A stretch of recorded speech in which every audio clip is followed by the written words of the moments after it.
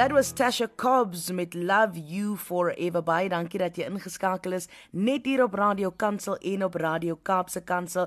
Dis vir my 'n groot voorreg en sommer net oor die algemeen lekker om Elwira Standili nou aan julle voor te stel. Elwira, baie dankie vir jou tyd en welkom by Elevated. Goeiemôre Jenna-Leigh, goeiemôre aan al die luisteraars. Dit is lekker om saam julle te kuier vanoggend.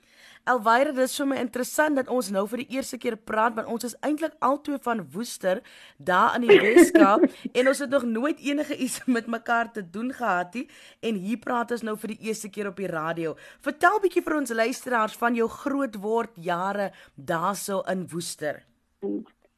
Ja, so ek het groot geraak in Woester op 'n plaas. Rainbow, weet jy of jy ken van Rainbow? Of course, yes. Dis waar ons die hoenders groot maak vir KFC. Ek breek altyd daaroor.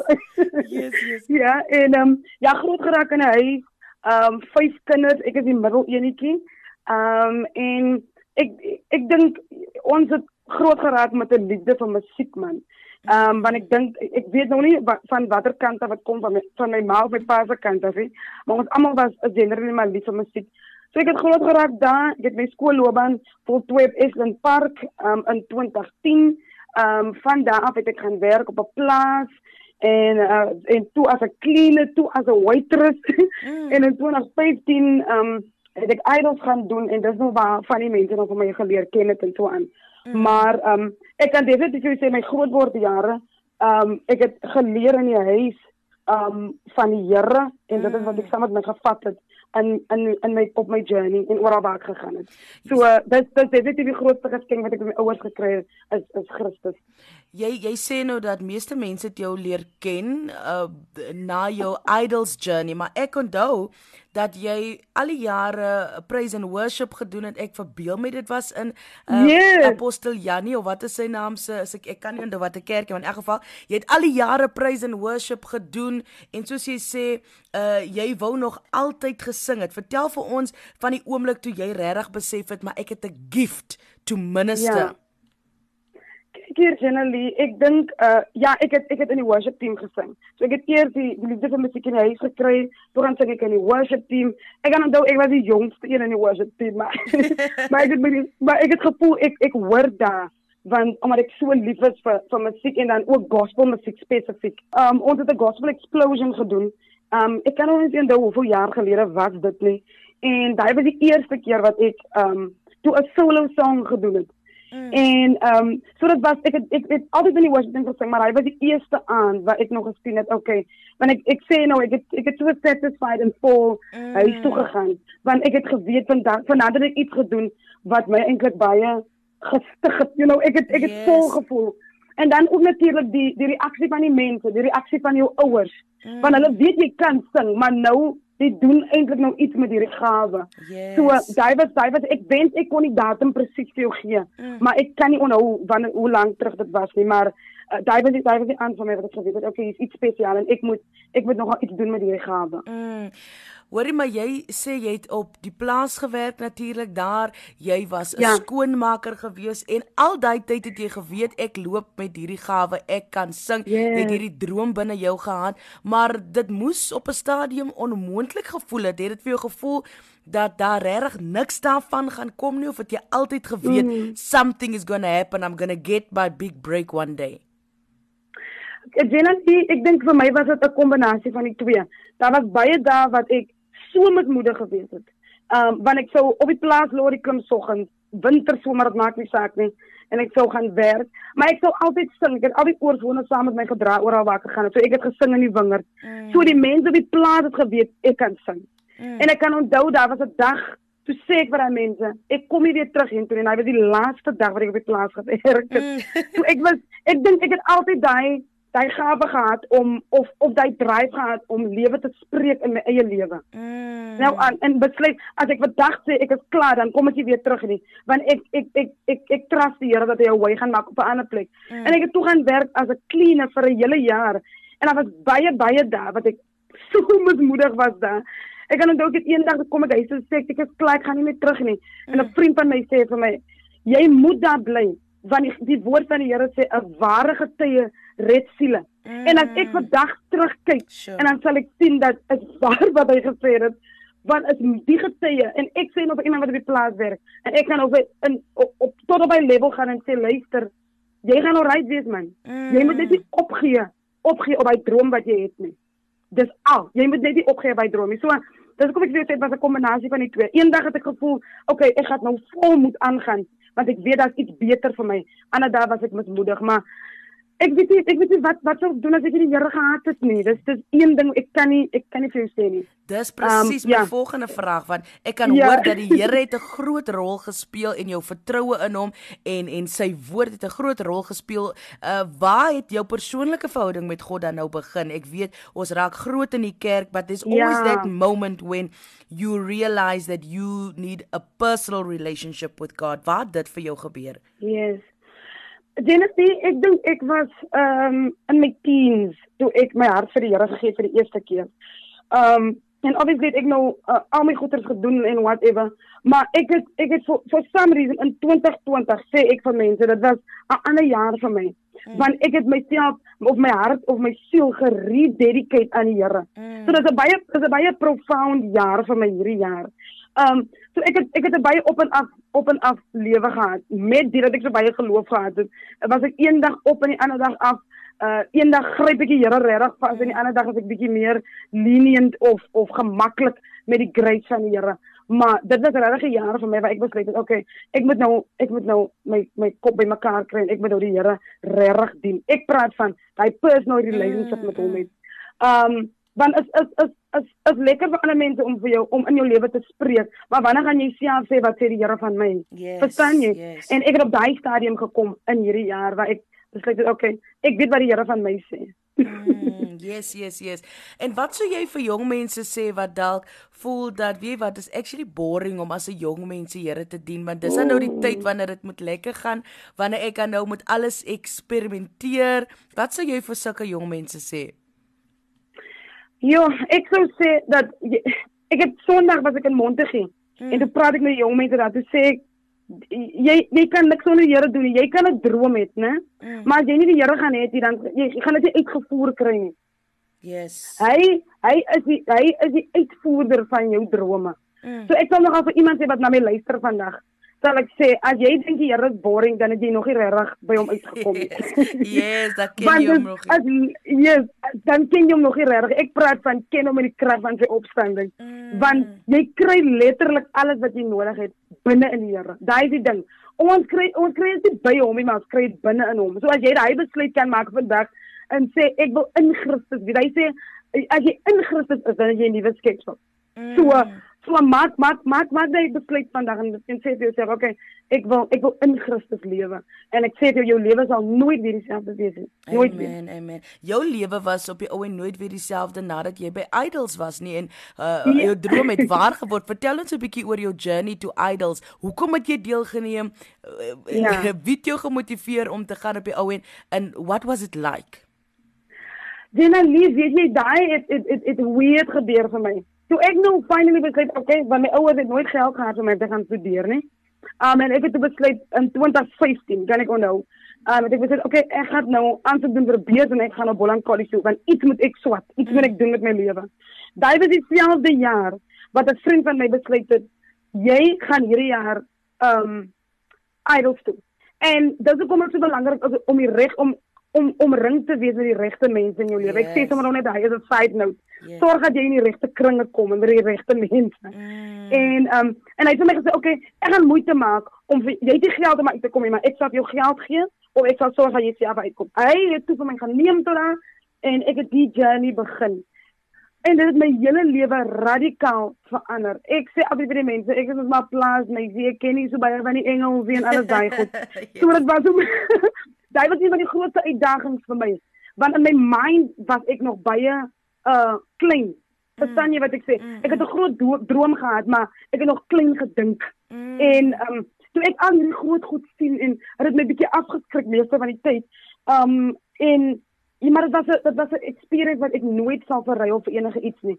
Mense vra vir my, as jy spyt dat jy nie gewen het nie, dan sal ek sê nee, want die platform is al wat die Here nodig gehad het om my daai boost te gee. Verstaan jy?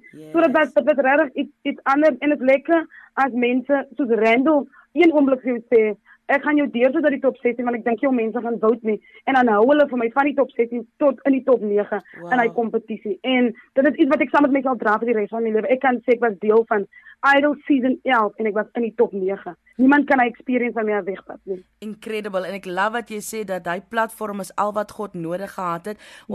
Ons praat nou bietjie meer verder daaroor en ook oor die nuwe song wat jy uitgegee het, Sy Hand. Ons is nou weer terug. Ons vat 'n vinnige musiekbreek, dan gesels ons verder met Elwira Standili. Bly ingeskakel, ek is nou weer terug. Dit was Forever Jones met I Want It All. Ons gesels verder met Elwira Standili. Jy het nou gepraat oor die platform wat Idols vir jou geskep het. Maar wat vir my interessant was, Elwira, ek het jou dopgehou en ek sien toe nou dat jy op 'n stadium besluit het na Idols om net gospel te doen. En dit was vir my baie interessant, want die Idols platform is nie 'n gospel platform nie, en die temptation is natuurlik daar om mainstream te gaan. Vertel ons hoe dit dan nou gebeur dat jy besluit het, luister, I'm just gonna do gospel. Weet jy, ek sê altyd vir mense, dit was 'n persoonlike besluit wat ek gemaak het, vir my eie siel.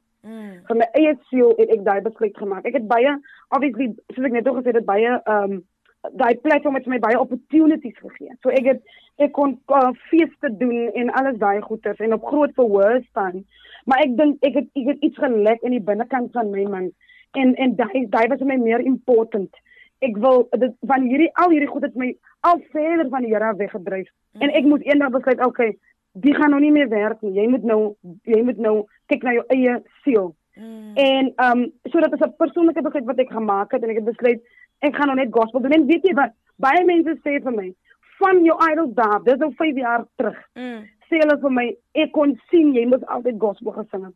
Groot mense wat vir my sê, Elwira, ek het gebid want ek wil tog nie gehad het. Jy moet net gospel doen. Maar dit maak nie saak wat se musiek ek gesing het nie. Daar was daai, ek dink dit was hy sound, ek weet nie hoe om dit te beskryf nie, maar mense kon altyd identify en ek kon nie die shake nie, ek kon dit nie afskit nie, en dit was altyd daar. Ek dink ons sal sê in Bybelse terme sal ons sê die Here jou gemerk. So ek dink ek was ek was gemerk en ek kon nie die skit nie. So ek het besluit en van nou af, ek dink jy het seker 2 jaar gelede ontmoet het, gesê ek is net 'n sanger, maar nou gaan ek sê ek is 'n minister, because daai is wat ek wil doen. Ek wil hê mense.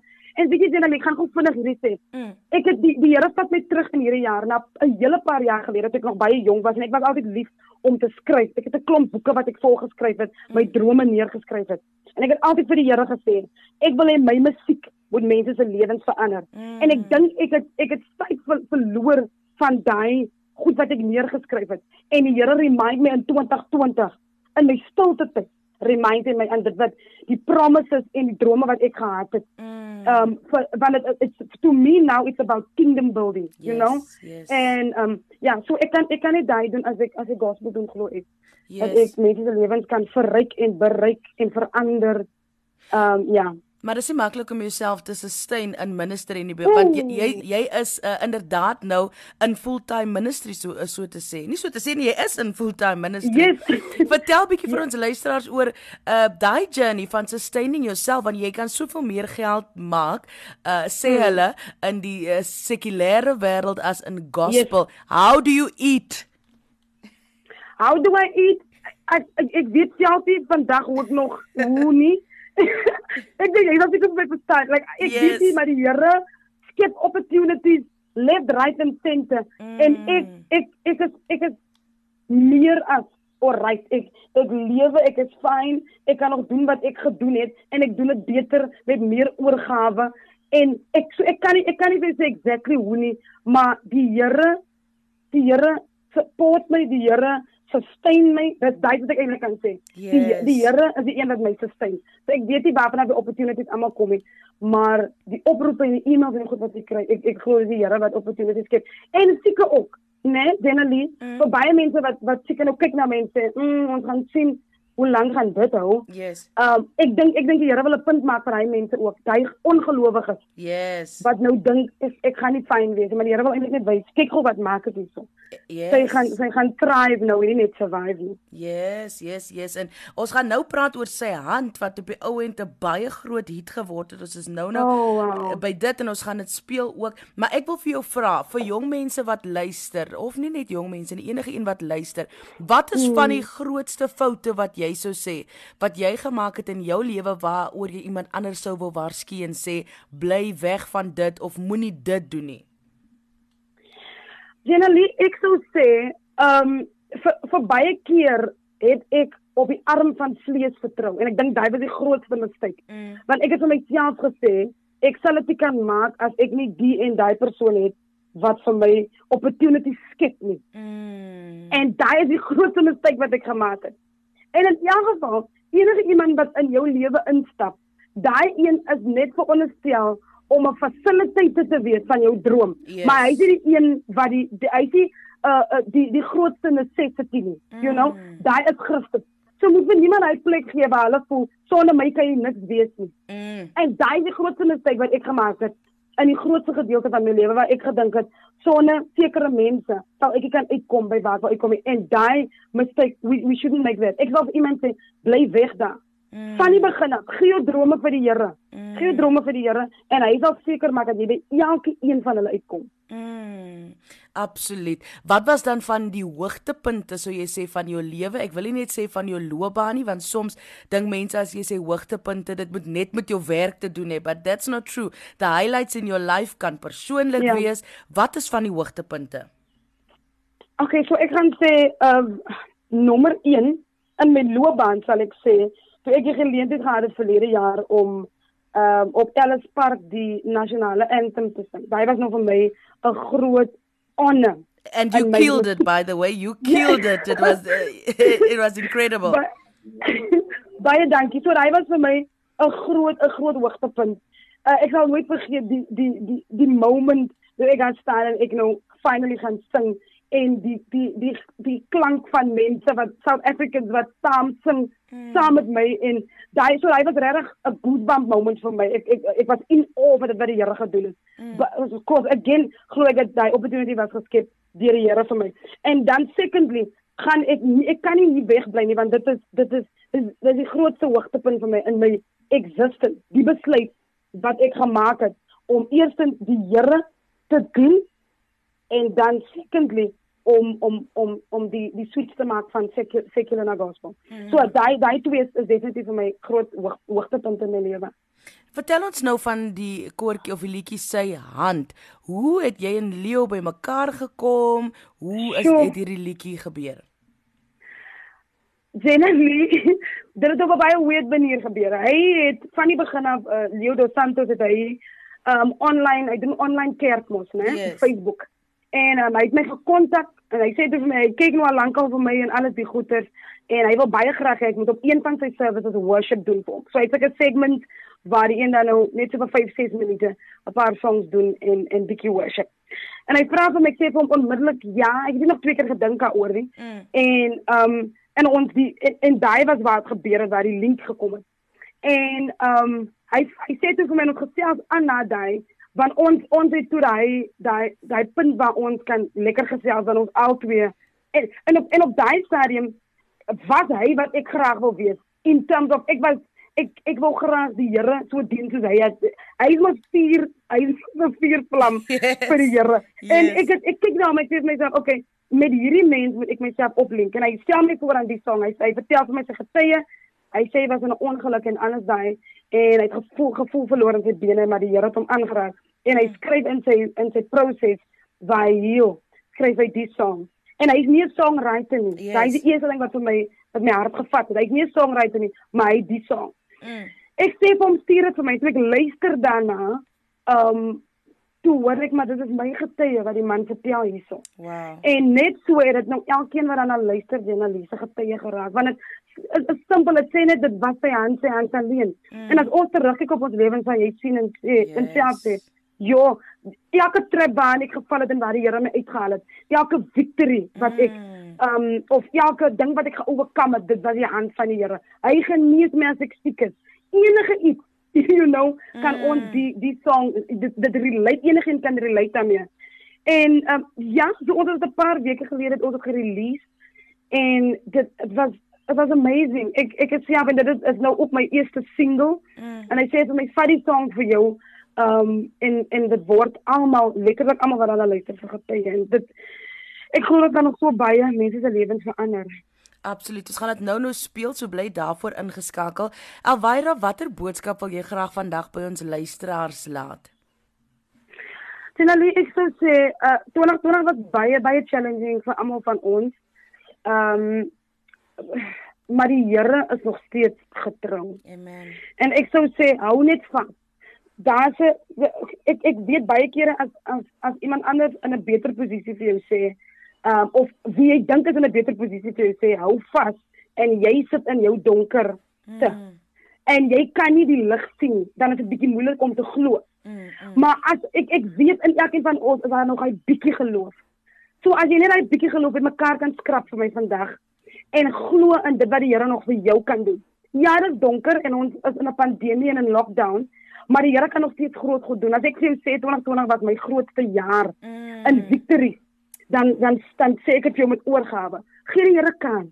Dit is al wat hy wil hê. Hy wil net ons moet hom net hy space gee om te wys wie hy is en wie hy vir jou kan wees. Daar's soveel potensiaal vir dit wat Christus kan doen in jou lewe. Gee hom net kans. Dis al wat ons moet doen. Gee hom net kans.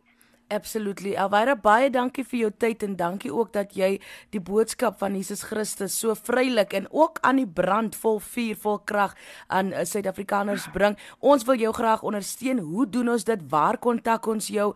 Hoe bespreek ons jou? Luisteraars kry jou pen en papier gereed en Elwira deel met ons daai besonderhede. Jenna-Leigh, kom ek sê iets vir jou, baie dankie. Ek waardeer hierdie interview en dit was lekker om saam met jou te gesels.